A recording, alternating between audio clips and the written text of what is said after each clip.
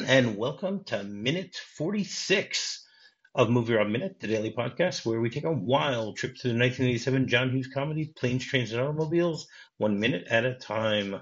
I'm Rob, and joining me today, and hopefully all week, is David Brooke of Blueprint Review. Welcome to the show, David. Hello, pleasure to be here. Yeah. I'm glad I finally got you to come on one of my shows. This isn't a movie that's played every single bank holiday, so Yeah, it was weird at The Great Escape. It's one of those films that everyone in the UK knows really well, except me. I'd only seen it once, and I didn't have that history with it, so I was a bit like, I just didn't feel. I probably should have done it anyway. It would have been perfect. I would have been fine. Yeah, I should have gone for it. Apologies, but no, I'm all here for Planes, Trains, and Automobiles. I would say next time, but I don't plan on doing The Great Escape again. We'll keep moving on to other movies. One at a all right. 1 minute great. at a time. 1 minute at a time, and one movie at a time, 1 minute at a time. How's that? Yeah. So, minute 46 begins with Del and Neil arguing about the bill, and then ends with Neil looking down at the letters V3 on the ground. Okay, so just to remind everybody, last week we were talking about the fact that Del and Neil were sitting in some sort of cafe, whether it's in the bus station or we're not sure exactly. It seems as if they're in the bus station, but you don't really know. And the two of them are having their meal, and at this point, Neil says to Del that he's basically had enough of them being together, and they're going to both do better if they're out on their own. And it takes a little while for Del to finally figure it out, but he realizes that, if he's not wanted to be in this place, then he doesn't want to be there himself. So he gets a little agitated at this point, because first we have the argument continues, and at this point, Del basically starts taking money out of his pocket and starts putting money. We saw last week that they made a lot of money from selling all of those strange little earrings that are actually shower curtain rings. Yeah. And they have a lot of $1 bills, $5 bills. They're small bills. So he pulls out this huge wad of cash, which, as we know, is not that much, because he basically said at the end of last week that I think they made $100 out of it. So they only sold like 20. But they still get a good meal out of it, so that works. Yeah, there's quite a lot on the table. I'm just looking at it. Yes, there is. There's a lot of food. Quite a milkshake. That's enormous. Yes. I also once again noticed the fact that the ketchup bottle is still open. They usually you use it and then you close it again. Yeah. But apparently Del did not. What can I tell you? So they basically continue with this argument, and Del just throws money down on the table and goes, and I think I owe you some of this too. And he starts counting out some of the money to give to Neil, and Neil goes, no. And he goes, take it. And he says, Del, I told you I do not. And he says, this is your cut. And then Neil finishes the sentence, feel right taking your money. And says, this is your half. Take the money. Now, one second. First of all, taking your money, it goes back to the fact that, they sort of stole by doing this, because, Del is using things that he's supposed to be selling. Yeah. I mean, I know that there's your samples, but it's got to come out of his pocket if he comes back without the samples. Yeah. So I mean, Del is very genuine. I mean, Del is always genuine, but even in this situation, he's very genuine. He really wants to give Neil part of the money. Now the question is, does he want to give him the money because he feels that he wants Neil to be part of the crime? What do you think about that idea? Well, I never really thought of it like that, to be honest, as a crime as such. As I say, I never saw it like that. I guess to me, it's more kind of showing the contrasting characters. He's a bit more of a, well, no, they're both honest in a way in that way, but I think Del seems more genuine and honest, and he kind of wants to do the right thing, whereas Neil's being more polite in saying, I don't want to keep the money. In my mind, I never kind of thought of it as a... But it's funny because Neil doesn't have any money, so he needs this. Yeah, true. Yeah. Or maybe he just But plans on using his credit cards, so therefore he doesn't need it. I mean, this is something we discussed a few weeks ago. The fact that apparently in the '80s people use credit cards less than they do nowadays. Like I rarely walk around with cash on me. I use a credit card for everything. yeah, You I'm know, the same. Yeah. there are very few places where you go where you need to have cash. Yeah. I do think this scene as well, for me, when I was writing notes on this, I think for me, this whole bit it's kind of it touches on something that I think shows throughout the film is there's kind of a bit of a class divide between the two of them as well. Completely. It's not just a personality thing, and obviously Neil is the wealthier guy. Is he an advertising executive or something like that? Yeah, But he he's in advertising. yeah, and I think him kind of refusing to take the money from Dell is kind of a bit of him feeling like he's a lot wealthier than him and doesn't need the money, and he feels bad taking it from someone of a Yeah, but lower working class kind of thing. But he still needs to get home. Yeah, true. Yeah. But I wonder if that's just playing. Like he's still kind of sticking to his niceties, the politeness, which kind of will soon crumble, as we'll get to later. Right. I mean, I actually love the character of Neil. I think he's a great character. I mean, a lot of people portray him and see him as this mean guy or whatever, but I think it's just the situation that's turning on him the entire time, and that's what's making him meaner than you would think. I don't think he's a mean person. I think he's a genuinely nice person who's trying to do the right thing. So I agree with what you're saying. I think the fact that he's not trying to take Dell's money is because, okay, you need it. I don't. You bought me a meal right now. That's fine. Let's just move on from that. You know, and at this point, Dell then says to Neil, he says, well, buy your kids a chocolate turkey. Yeah. Okay. Now, I mean, I know in England they don't celebrate Thanksgiving, but do you know what a chocolate turkey is? No, I thought they were just making it up. I was like, what? we do turkey at Christmas in the UK, but we don't do Thanksgiving at all, obviously. Right. But yeah, chocolate turkey. I thought it was just kind of I thought it was more of a comedy line, but is it actually a thing? Yeah. I actually looked it up, and I was surprised. I found two different explanations. I thought at first, just like you, that it's just a joke. You know, it's not really something that you would have. And I said, okay, maybe there's some sort of thing behind it. Now, the first thing is there's a rare breed of turkeys that are known as chocolate turkeys. I mean, I don't think that's what they're referring to here, but I think it's really funny. I mean, this is a type of turkey that is usually brown and has is brown all over, both of the feathers, the shanks, the feet, and they're very large turkeys. And they usually don't have health or mobility issues like other large breeds of turkeys do.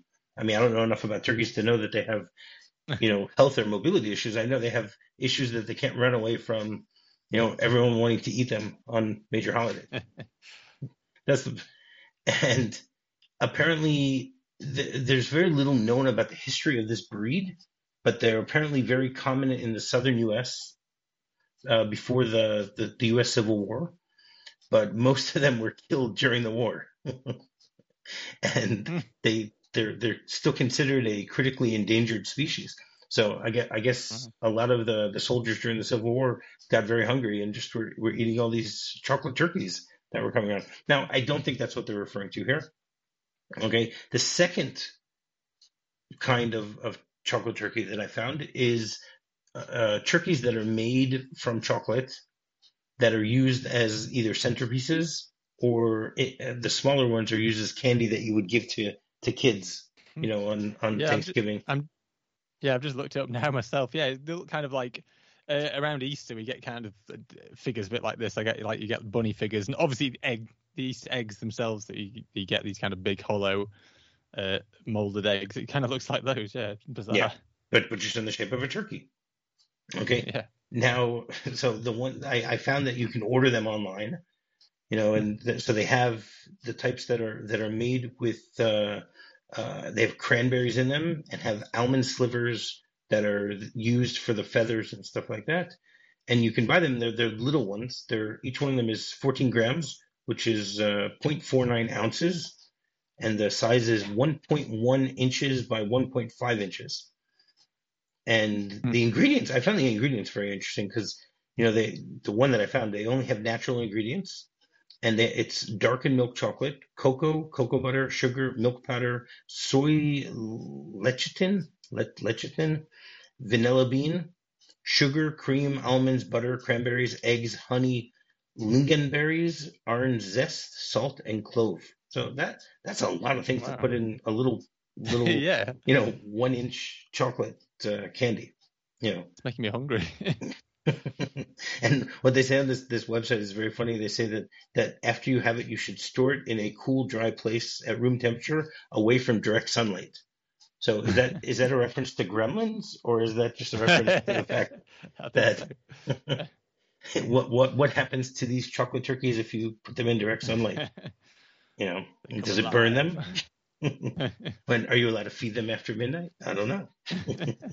And they say that if you want to keep them fresh, you should probably eat them within 2 weeks. So the second type of chocolate of chocolate turkey candy that I found was a large centerpiece, which you can basically buy and have in the middle of the table, and it's 3 pounds. The one that I found online that you can buy. That's just amazing that someone would buy a 3 pound chunk of chocolate to put on their table, which is 10 inches by 10 inches by 10 inches. And it's dark chocolate. So, My little Google search on the images has come up with a 19-pound chocolate turkey. wow, there you go. All right, I didn't get that far. So, but I just find it interesting that they mentioned the fact this chocolate turkey. It makes it sound as if it's something that's very common. I mean, maybe it is. So, any listeners who know that this is a common thing, please let us know. Yeah, maybe it's a regional thing. I don't know, part of certain states or something. I don't know. Could be.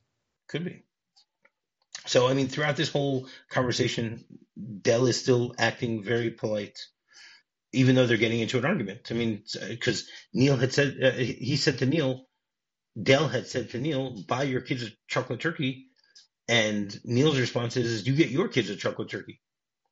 So what's funny is that, I mean, we never saw that they have any conversation about their kids. We actually never know if Dell actually does have kids.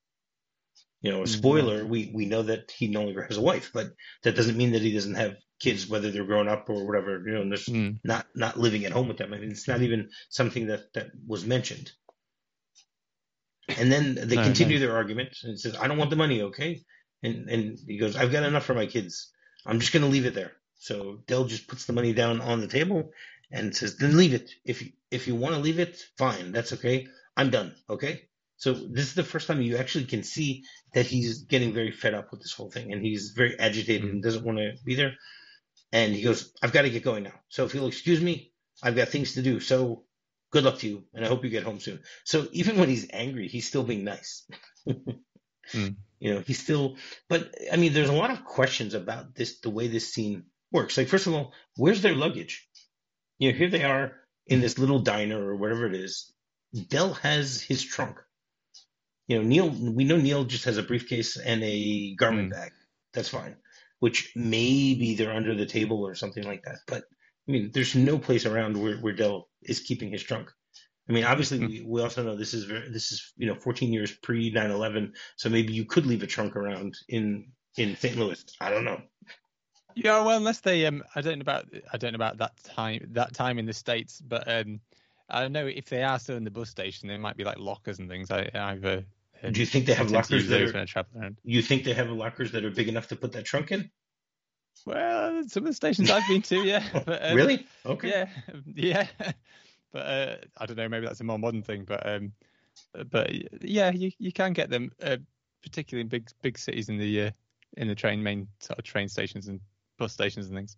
Right. Now, what I find really funny is during this argument, no one around them looks at them. If you're sitting in a place like this, which is completely open, everyone can hear you arguing, someone's going to turn their heads. So, I mean, they told all the extras, don't turn your head. And there's just this one guy who's in the booth next to them, right behind Neil. There's this black guy that there with a beard, who actually turns around and looks at them for 2 seconds. I was going to point that out. I wonder if there's a slight mistake there, because if you look, when he looks at him, he kind of like, there's almost like a little mini double take. So he turns round, but then he looks like he's looked somewhere else. Yeah, no, he's maybe looking down at the bags or something. Right. He goes, is that John Candy?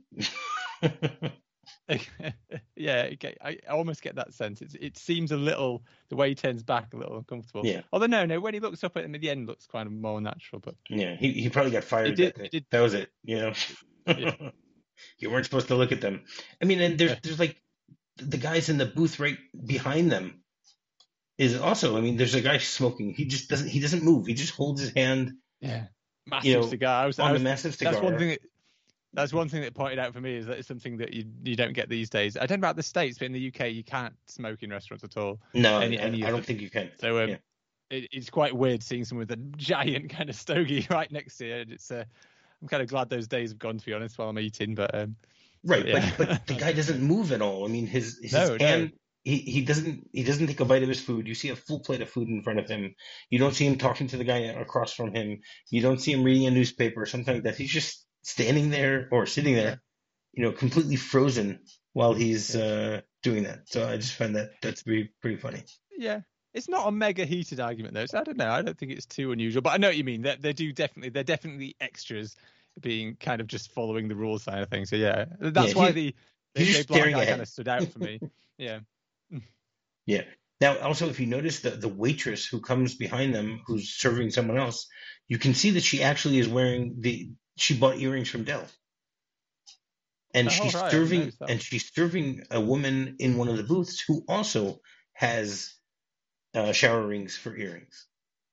So I like that little touch, that in the last scene we saw him selling them, and then we see two of these people who are just walking around normally with these shower rings on their ears.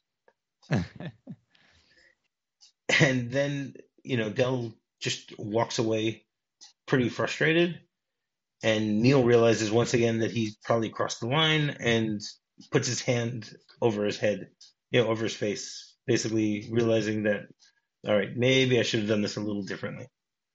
Oh, you've missed one of my favorite. Look, yeah, there's a nice little moment in there for me in terms of, and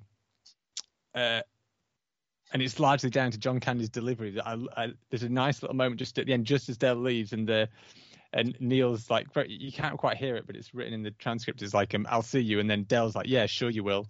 Just the way he says that line is there's just that nice little bit of hurt and bitterness in there, when you just know that, kind of stabbing at Neil's comment, knowing that Neil has no interest in seeing Dell again. Yeah. And you can kind of feel that he's hurt, that he's been kind of abandoned. That whole kind of scene in the cafe to me feels almost like a breakup. Like, you know what I mean? I think it is.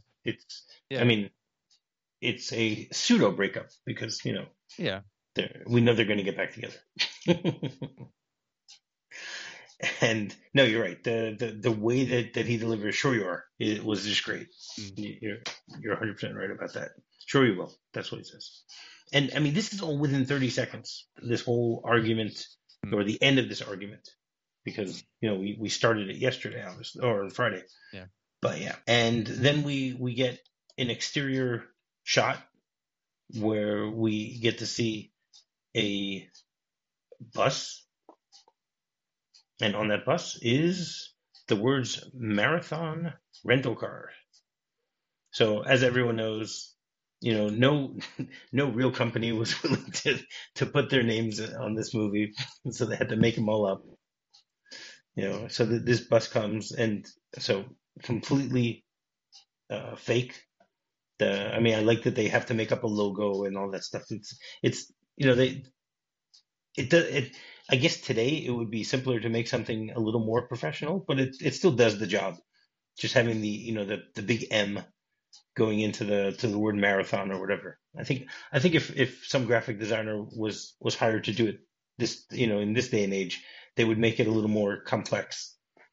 But it still works. It still works. Logo, I don't think it's too bad. Yeah. Well, that's what I'm saying. In the 80s, it works really well.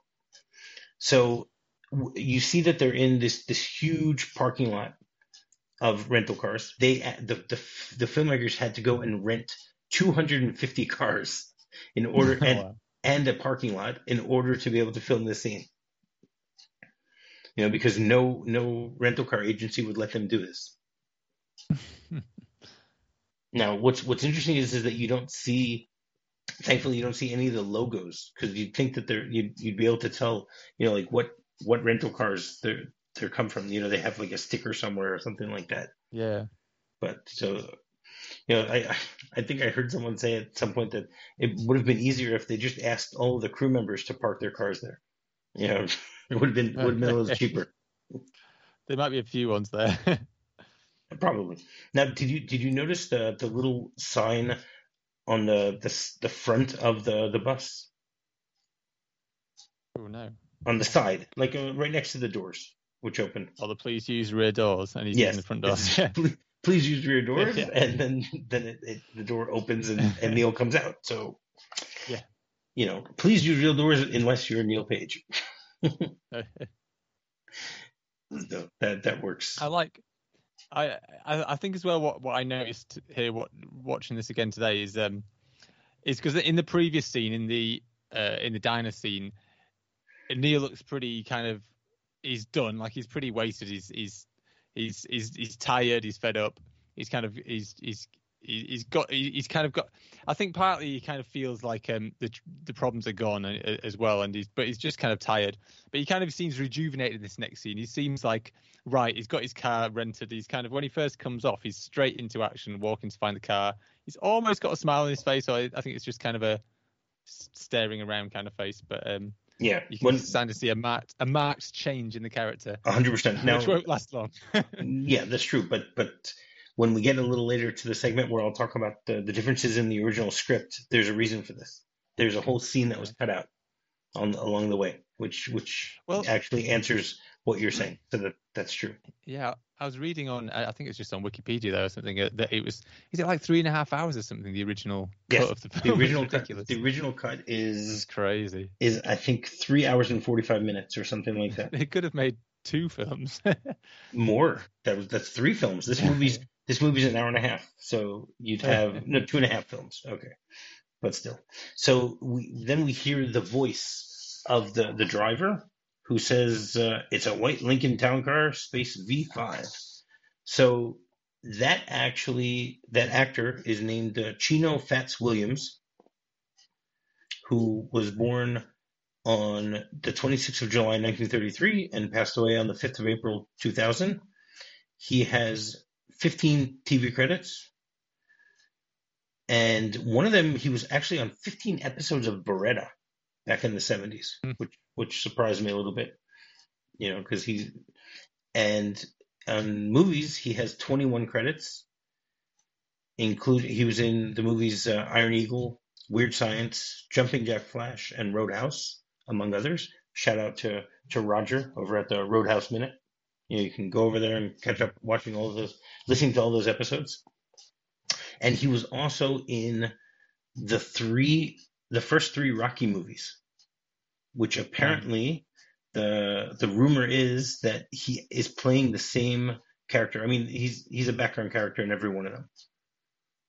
He isn't. I don't know if he even has any lines or anything like that, but apparently the rumor is that he's playing the same character who has evolved over the course of these 3 movies, which is pretty interesting. I mean, because even if you just look in IMDb, so it tells you the roles that he plays in all 3 of them. So in Rocky 1, he plays man in the unemployment line. In Rocky 2, he plays job searcher. And in Rocky 3, he plays derelict. So basically, he's a guy who just got fired in the first Rocky. He's waiting to get paid.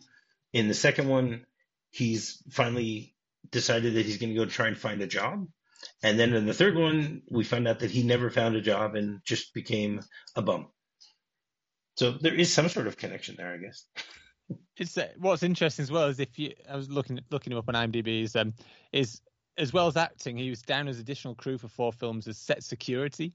So I wonder if he was set security on more than those films, but possibly occasionally got given a little walk on sort of thing. So maybe he was a regular Rocky set security guard and who's usually uncredited in that role, but Yeah. they stuck him in front of the camera now and again. Perhaps, yeah, It's he true. certainly has an interesting voice. I mean, you don't really see him Yes. in the film, but in Planes, Trains and Automobiles. But yeah, he's got a very thick, strong accent and quite a gravelly kind of voice. I find it quite hard to hear exactly what he's saying, to be honest. But luckily, there's some visual clues later on. But right. Well, no, he says it's a white Lincoln Town Car, Space V5. Yeah. So what do you know about Lincoln Town Cars? Do you know anything? Very not a lot. I've heard. I'm very aware of them. My dad's a big car guy, so I know little bits about cars from growing up, but not a great deal. And we don't get those in the UK. But I've been to America enough. I think I've been in a couple of Lincolns in my time, but I don't know a lot about them. Right. Okay. So Lincoln Town Car is a full-size luxury sedan that was marketed by the Lincoln division of Ford Motor Company, and it derived its name from being a limousine body style, right? Because they're long cars. Okay. They manufactured them as the town cars from 1981 to 2011. Okay, it became the flagship sedan of Ford, and it was always against its rival from Cadillac, known as the Fleetwood Brougham. I think that's how it's pronounced. It is almost entirely, every single Lincoln that has been made was a four-door sedan, but the first year they actually made a two-door sedan. I don't know why anybody would want to only have a two-door sedan on such a long car. Couldn't figure that out. But it's mostly used as limousines. It was it was known as the longest car ever produced by Ford. And worldwide, it eventually became the longest mass production car that was sold between 1997 and 2011. In 2016, it was taken over by the Cadillac CT6, which was known as the longest car. They originally assembled them in Wixom, Michigan. And the factory, they kept closing their factories, and they moved to numerous different factories over the course of the years until it was discontinued in 2011. And originally, a town car was the type of car in the 1920s that was designed to be used at that point as limousines.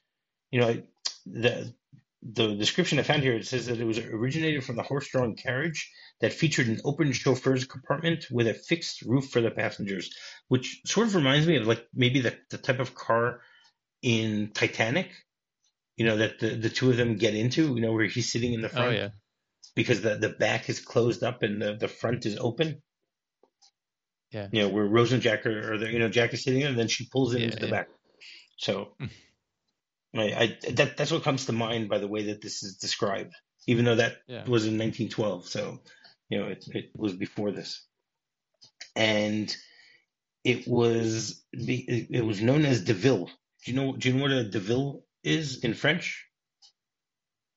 No, I could guess. Okay, so apparently DeVille means that it's for town use, which makes sense of why you would call it a town car. Yeah. Right. And apparently, even though in the 2000s there was a declining amount of sales of the car, it still remained one of the highest selling American brand luxury sedans. And it's the car that is mostly used for limousines and chauffeured cars around both the US and Canada. So, yeah, found that to be a little bit interesting. You know, it makes you wonder why he wants that type of car.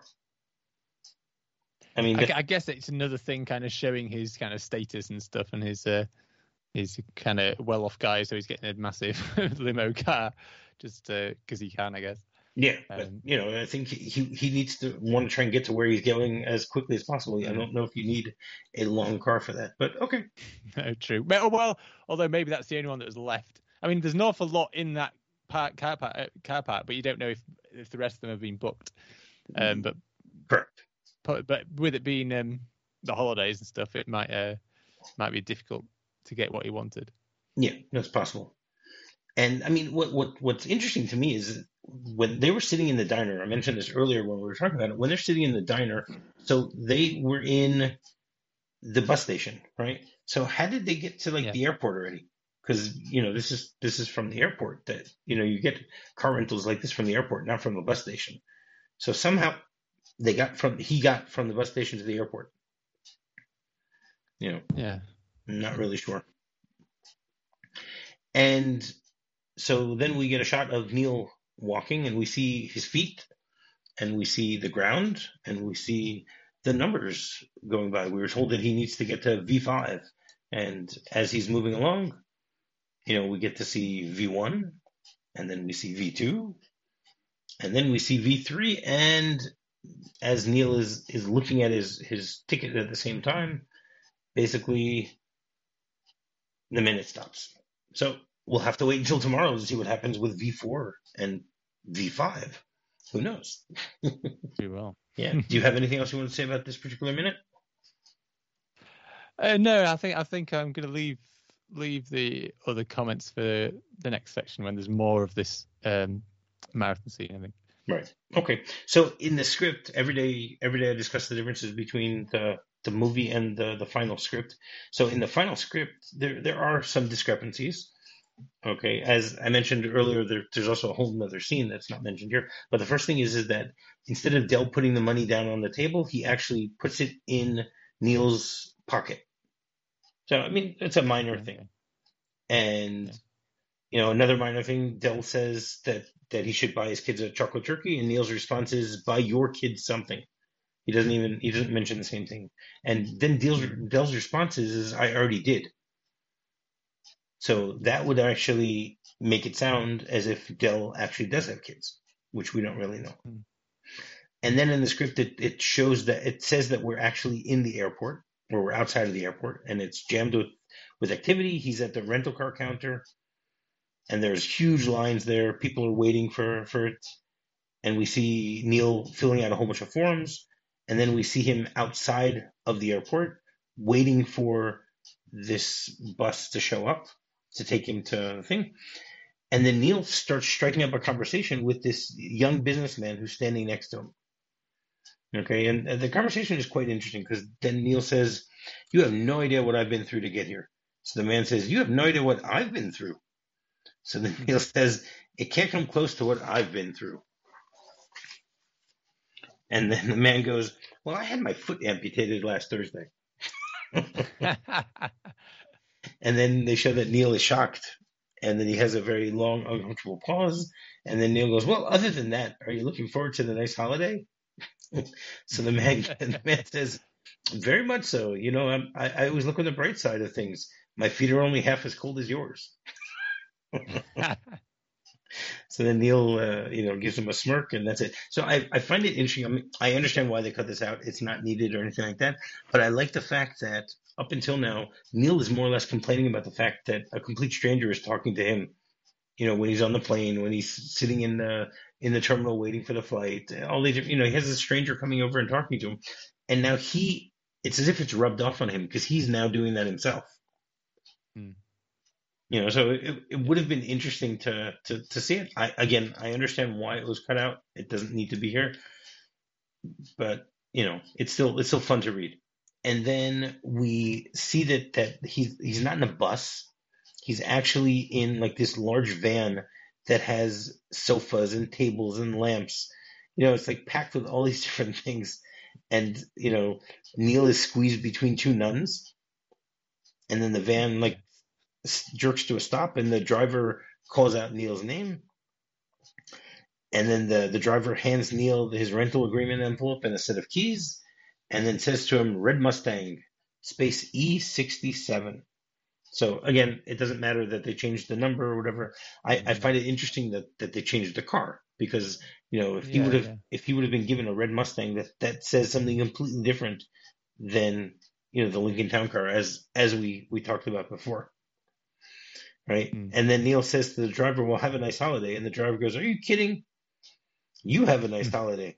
While you're stuffing your gullet with turkey, I'll be riding around in this goddamn living room on wheels." And then the driver goes, The day's shot. This is my last run. I drop you off and go home to four walls and a 14-year-old Doberman pinscher with a bladder infection. So then Neil gets out of the van, and the van pulls away.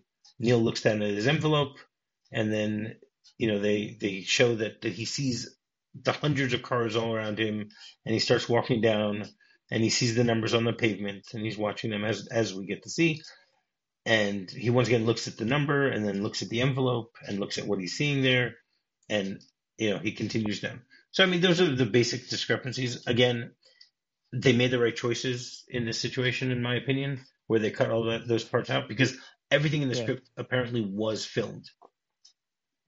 Wow. So, the fact that they taking them all. Yeah, well, they. Yeah, I find it interesting actually that those bits that you read out, they both kind of show examples of kind of showing that other people are having a hard time. It's kind of almost like, I think it's probably good to lose them also in terms of it's maybe lessening the kind of hard time he's having, right? And which maybe kind of gives it less of an impact if he starts, because then you kind of get the feeling that maybe he's just whinging when loads of these people are having tough Christmases. He's not the only one.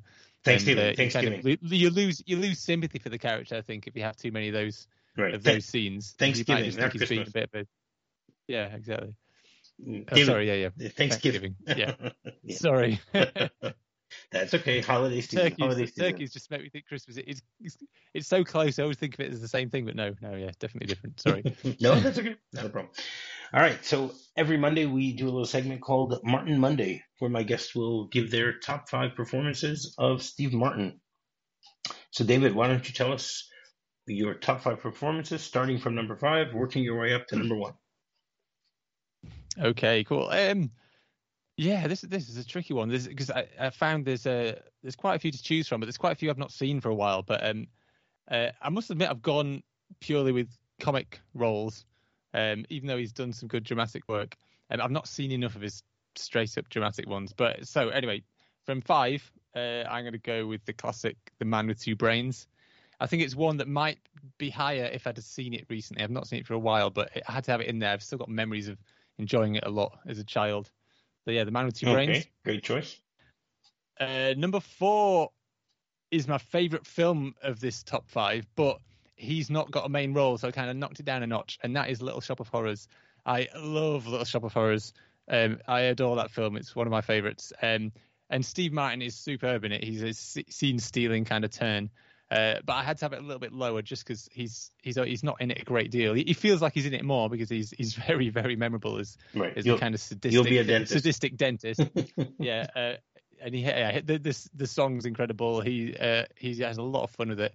A real nasty kind of character who gets his comeuppance. So yeah, that had to be in the list.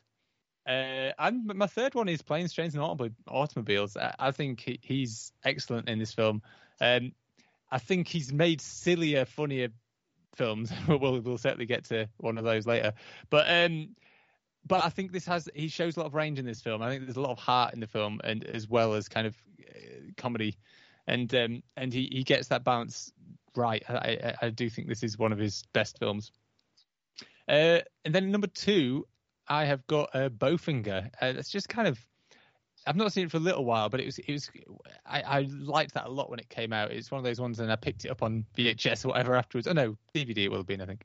And yeah, I've always enjoyed it. And again, I think it shows a fair range for Steve Martin. It can get quite a silly film, but but again, it's got heart, and he's always good at that. I think he's good at playing the kind of everyman kind of character, but pulling off the gags and jokes as well. He's not too much of a total straight man. Yeah. And Bowfinger, I love Bowfinger. I like films about filmmaking in general, and that's one of the better comedies. And then number 1, I think for me, it had to be the iconic one of his early kind of his breakout his feature film really is The Jerk. It's just so funny. It's very, very, very silly. But for me, when I think think of just kind of classic Steve Martin, and it always comes to me. It's just a heck of a lot of fun. I haven't seen it for quite a while, to be honest, but I'd seen it more than The Man with Two Brains, so I kind of nudged that one to the top. The Jerk to the top. Yeah. Okay, great. I just so much fun. Excellent.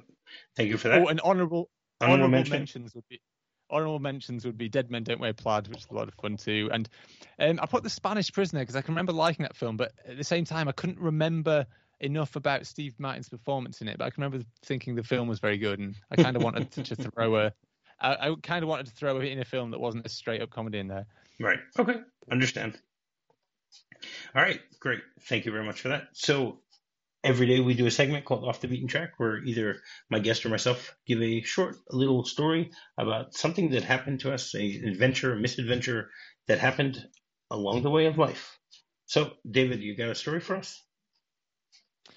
Yeah, I'm just picking from a few of them. I think because there's a slight glimmer of hope in this episode, in this minute of the film, because it seems like Neil's on his way to get a car. I'm going to go with a bit more of a positive, just kind of a fond travel memory. And this is when back in, I should have written the year down. I kind of want to say 2003. I'd finished university, and me and my brother, my brother's quite a close age to me. He was only about 18 months between us. He's older, just a little older. But my brother, he had a girlfriend in Germany at the time, living in Germany, and he was going to go travel down there to see her and spend the summer there in the holidays.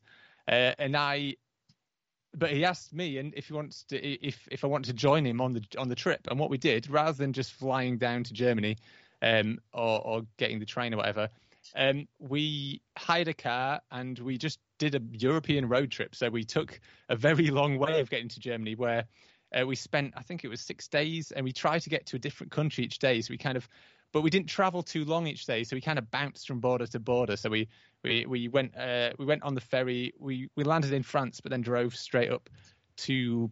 But I'm trying to remember the route now. But I think we went to Belgium first. So we stayed in Brussels for a night, and we just stayed in campsites. Just kept it really simple. We stayed in Brussels. Then we went to Luxembourg. Then we went to. I'm trying to remember the route now. Where did we go? No, that was later. I can't remember. We ended up in Austria. We ended up in Strasbourg in Germany.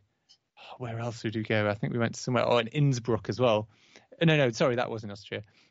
So we just bounced around from country to country, and it was just an absolutely amazing time. It was like just meeting new random people at the campsites and just getting to experience, as you say, different countries each day. And it was just great. Just getting to quick dabbles in the culture of each of the places, usually involved just going to the local pubs and just meeting random people. And my brother's quite a gregarious. My brother's a gregarious type, and he'll always just kind of randomly start chatting to whoever's there.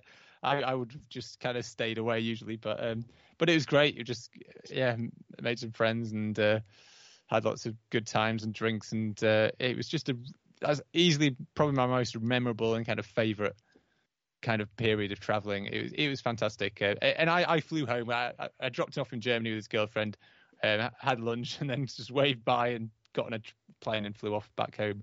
Wow. But we had a fantastic kind of almost a week just driving around and experiencing Europe, which is amazing. Cool. Sounds great. Thank you for sharing that with us, David. All right. Do you want to tell people how they can get in touch with you? Yes. I run Blueprint Review, which is blueprintreview.co.uk.